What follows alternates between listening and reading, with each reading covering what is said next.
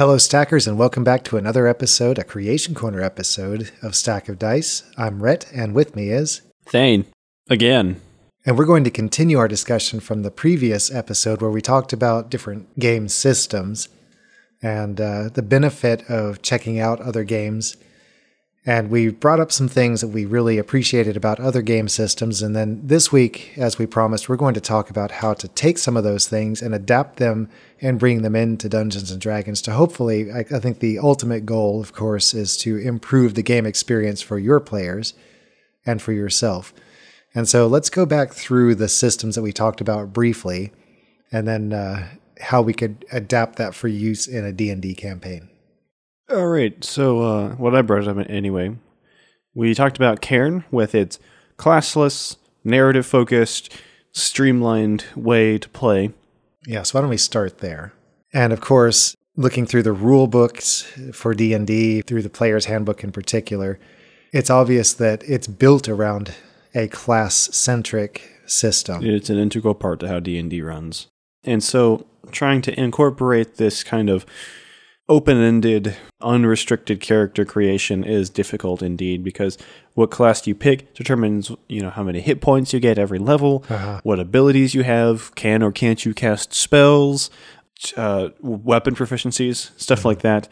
All that stuff is guided by the class that you pick, whereas Cairn has none of that. You are able, if you can pick up, spellcasting isn't an innate thing in Cairn. You use spell books or whatever else can cast magic, but anyone can do it.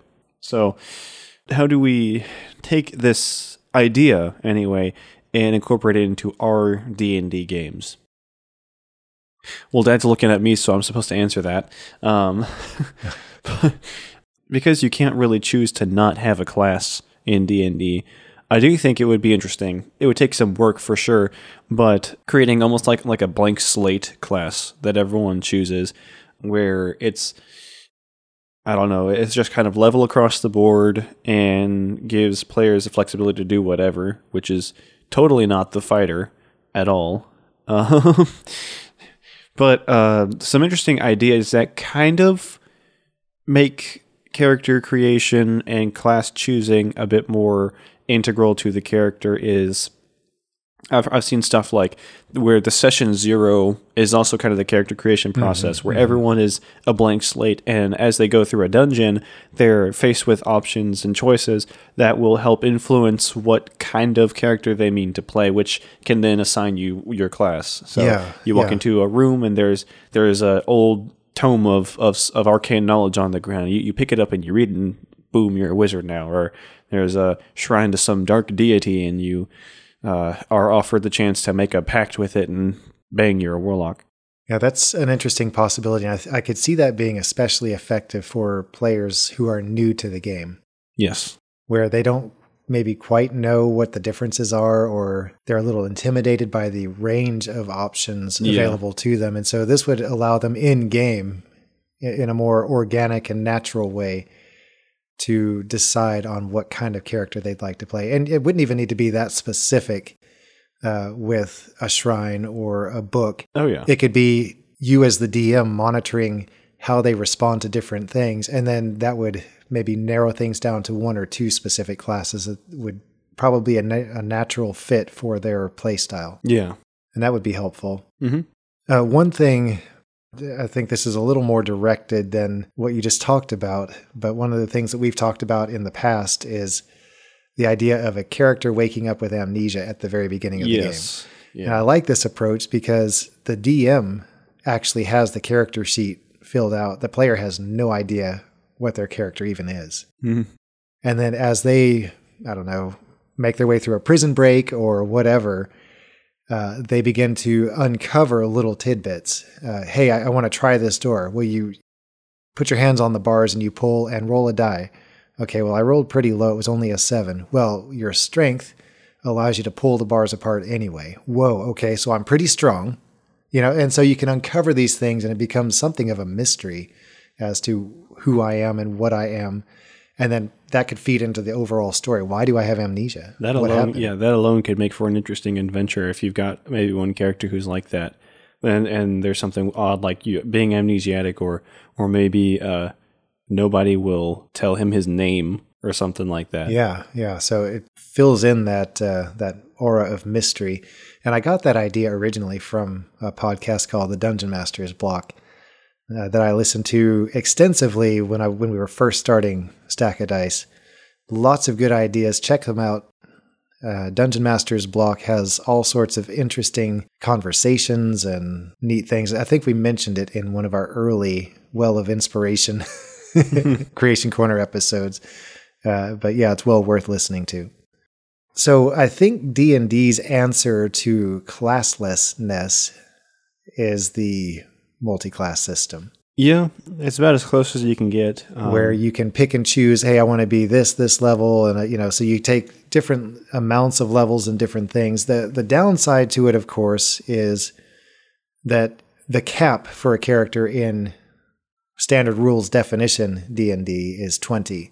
So you can never get to the 20th level as your first class if you take any level in another class. Yeah. And so that immediately takes away some of those neat, powerful abilities at level 20. But if you don't care about those, or if your DM is willing to maybe extend the cap a little bit, then you could dabble in one or two other. For all you nut jobs who actually make it to level 20 characters. Yeah, well, we're getting there. We're working on it. But of course, if you do want a truly classless type of role-playing game, I think you're just going to, for the best way to do it, is just go to another role-playing system that does that, like Cairn or whatever else you happen to find, because it's just, that's how Dungeons & Dragons works. It's built to be, everyone has a role to play, where there's supposed to be a little bit of distinction between characters. I'm the fighter, and so I am built for the frontline melee and the toe-to-toe fighting. I'm the wizard. I specialize in knowing stuff and casting spells. Mm-hmm. And to a degree, for new players, that could be a welcome thing. Mm-hmm. Having boundaries, knowing what your role is, and sticking to it, and then maybe things like Cairn, where it's just kind of whatever. That has an element of freedom that could be helpful, but it could also be too many possibilities. Yeah, analysis paralysis, where I have so many things that I could do that I don't do anything. Yeah. And so, really, this is where knowing your players comes in. Exactly. If you feel that your players operate better with boundaries, then D&D, I think, is a natural fit for that. Mm-hmm.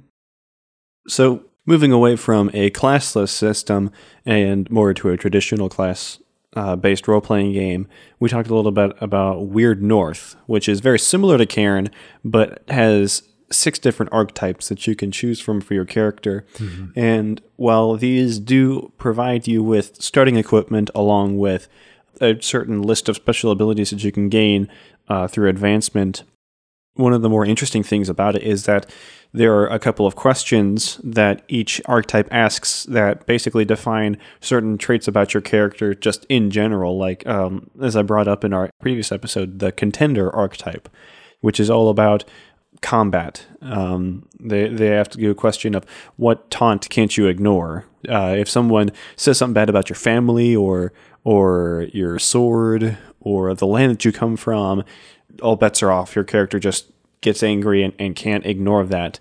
There's the oraculary, which is, what instrument do you use to see the future or whatever is, do you use divining rods or a pool of water or oracle bones or just little questions that don't really have much mechanical impact, but they really just flesh out what your character, like who your character is. It's a flavor thing. It is. And it really is interesting to me.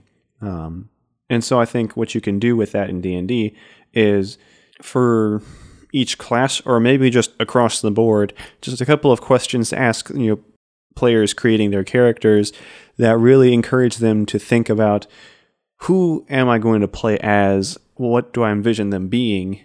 How do they interact with other people? How, what little tick manifests itself under stress, stuff like that. Yeah, and I see a couple things coming to mind from this particular example.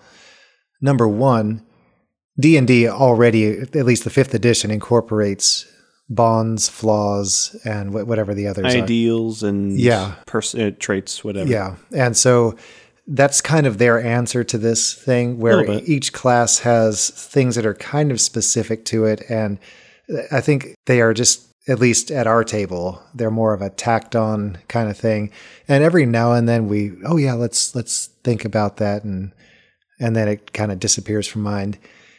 But maybe at the beginning of a session together, you sit down and everyone reads out their section up there, the flaws, ideals, and bonds, as a reminder, okay, this is what my character needs to focus on.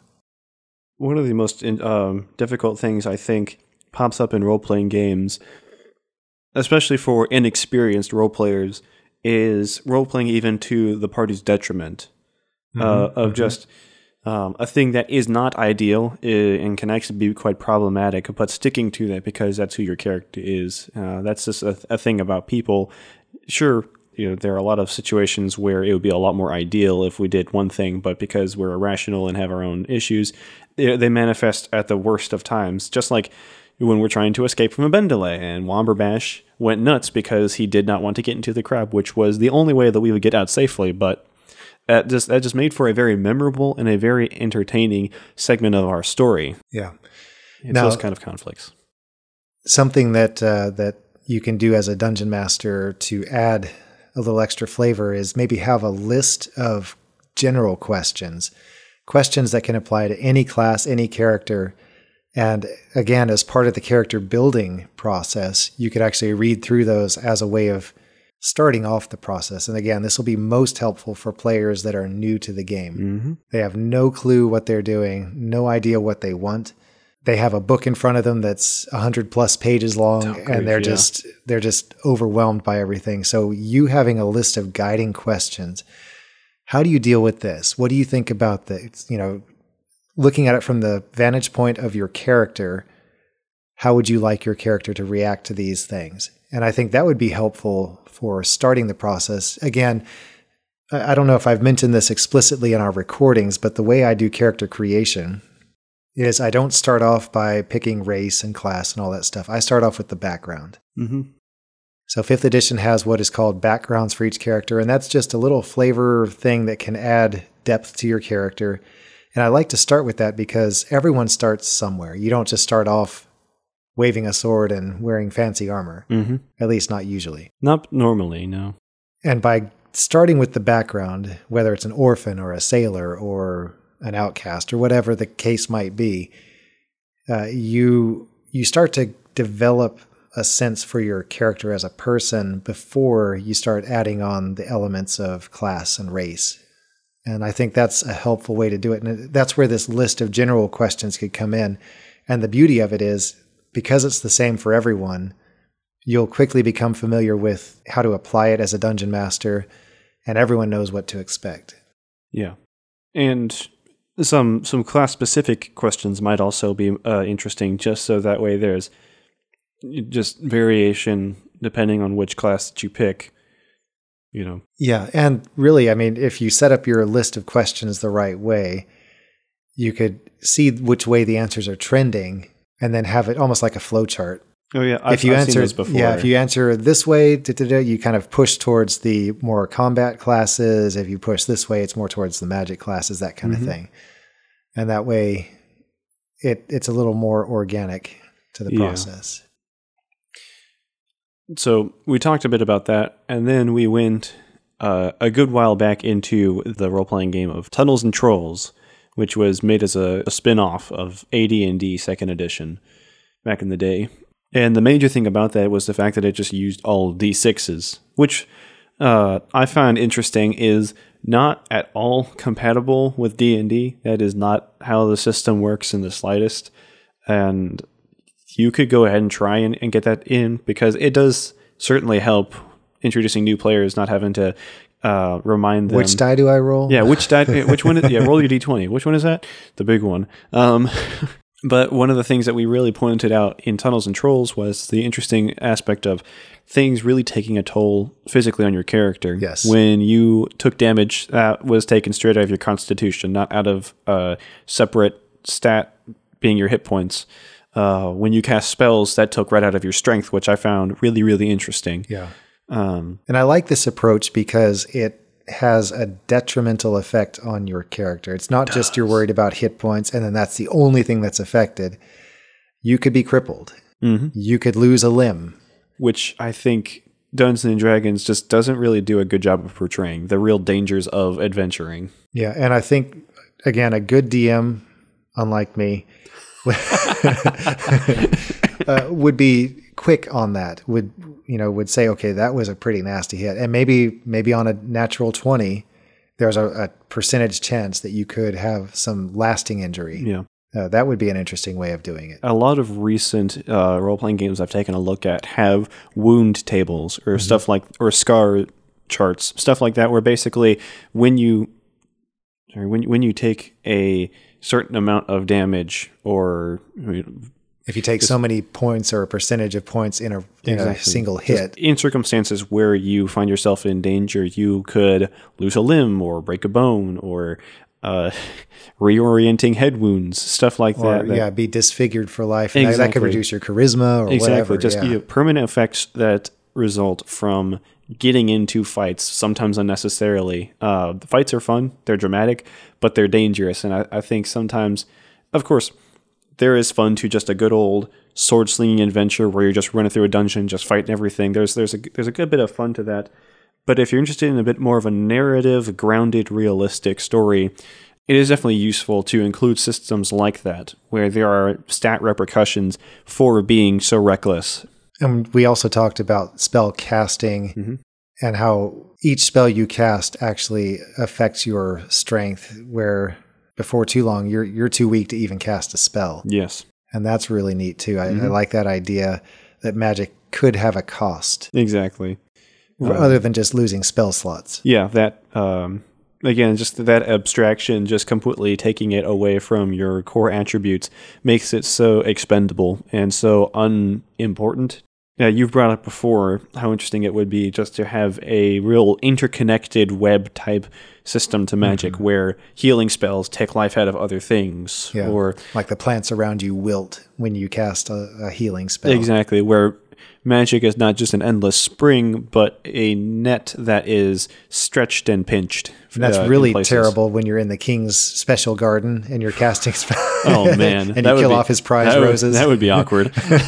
And make for some really, really interesting situations. Exactly, yeah. So you could really have a lot of fun. Now, we have flavored up our own game where Womberbash talks about being completely depleted and hungry or tired after basically running out of his psi points. Exactly. But that's nothing mechanical. That's just him playing his character, and I appreciate it. Yeah, and you only really get that kind of stuff with veteran role players who have that kind of mindfulness, or just the occasional really, really good newcomer to the thing. So all that said, being mindful of ways to have stats affected by in-game events, I think that's a good thing. And it would take some tinkering as a dungeon master to figure out how to do that effectively. And it may even take some back and forth with your players and maybe even getting approval beforehand. Listen, because this happened, I think this is fair, or this will help the story. Oh, yeah. And the two of you talking through it and agreeing on it, then when you reveal it to the table and everyone's like, oh no. Yeah.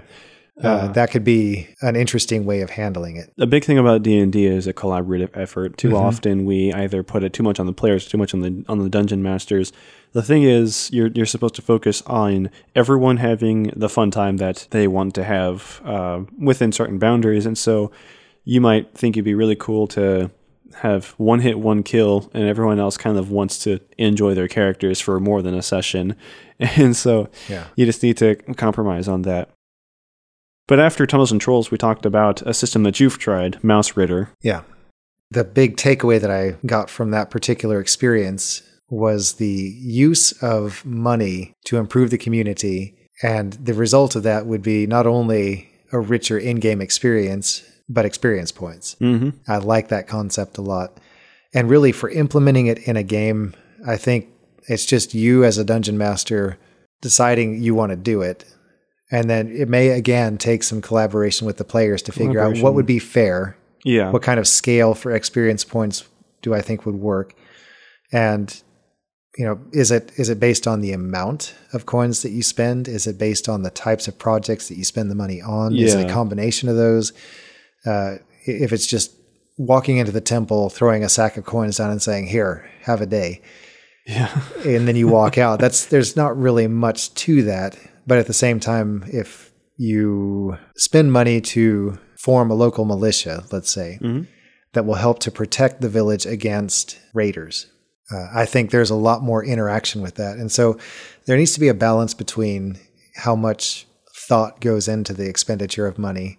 And I think I would award extra experience points for actually playing through it and for finding ways to tie the characters into the process. Exactly.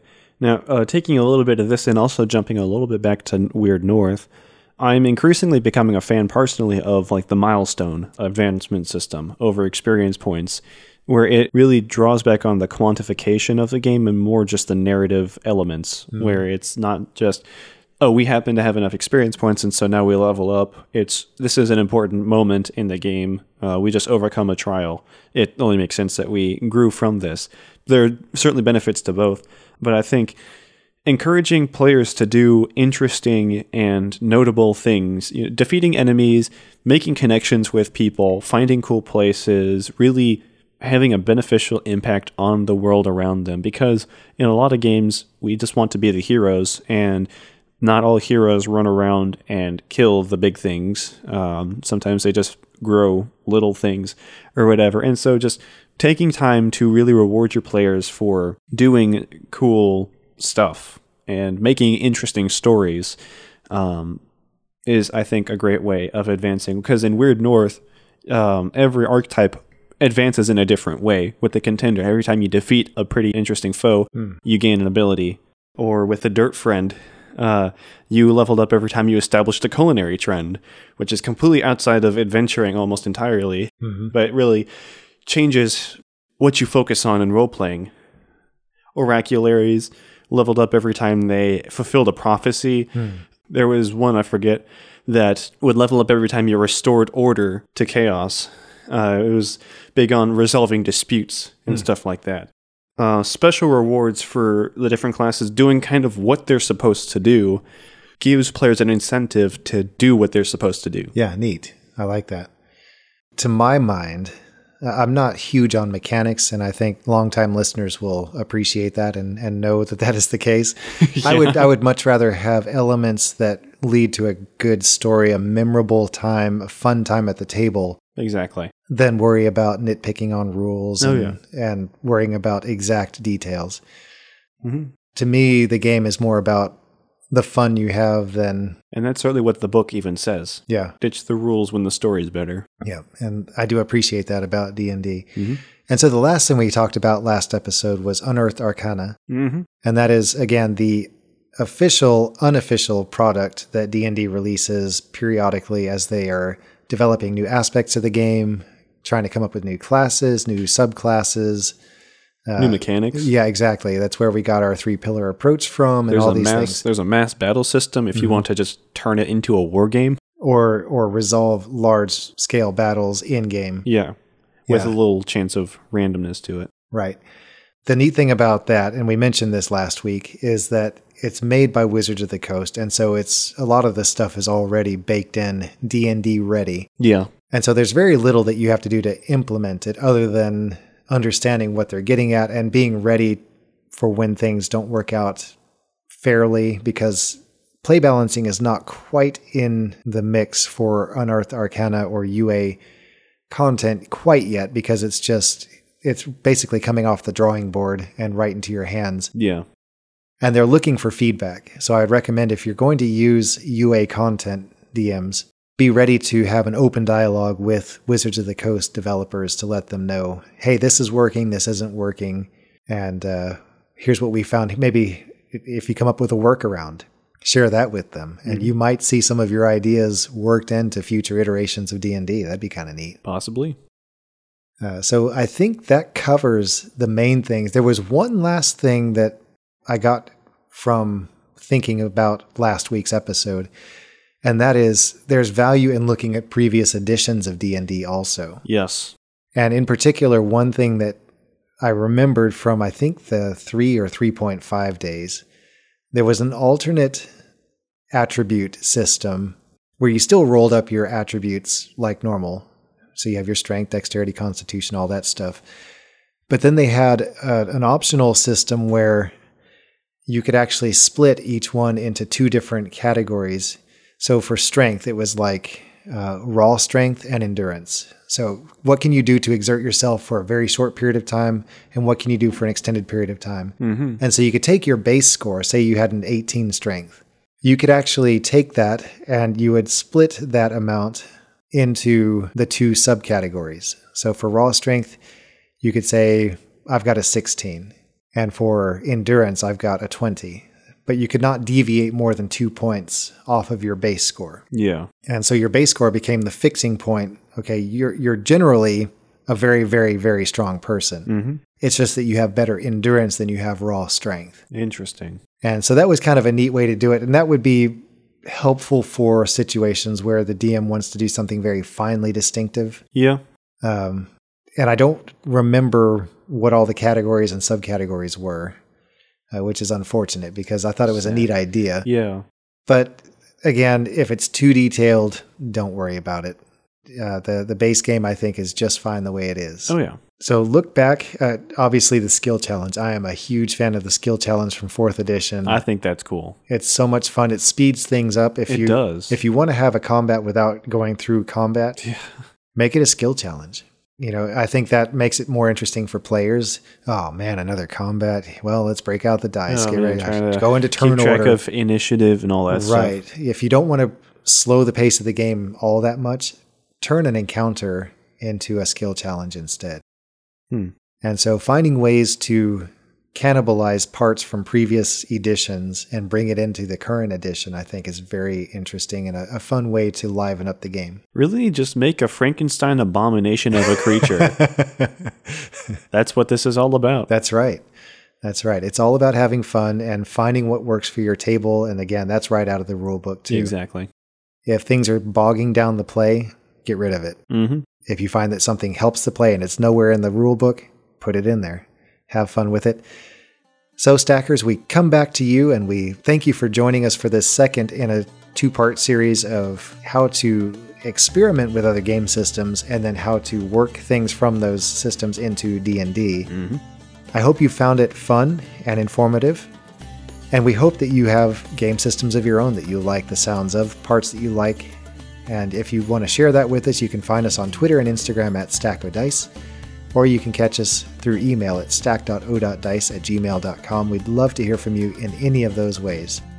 Next week, we should have a special content on Monday, so be on the lookout for that. And the following week, we should be back to our actual play episodes. Excellent. And so we'll be ready to gather as a recording family to make that happen. We hope you have a safe start to your new year, 2022, and we'll see you here again next time, right here at Stack of Dice.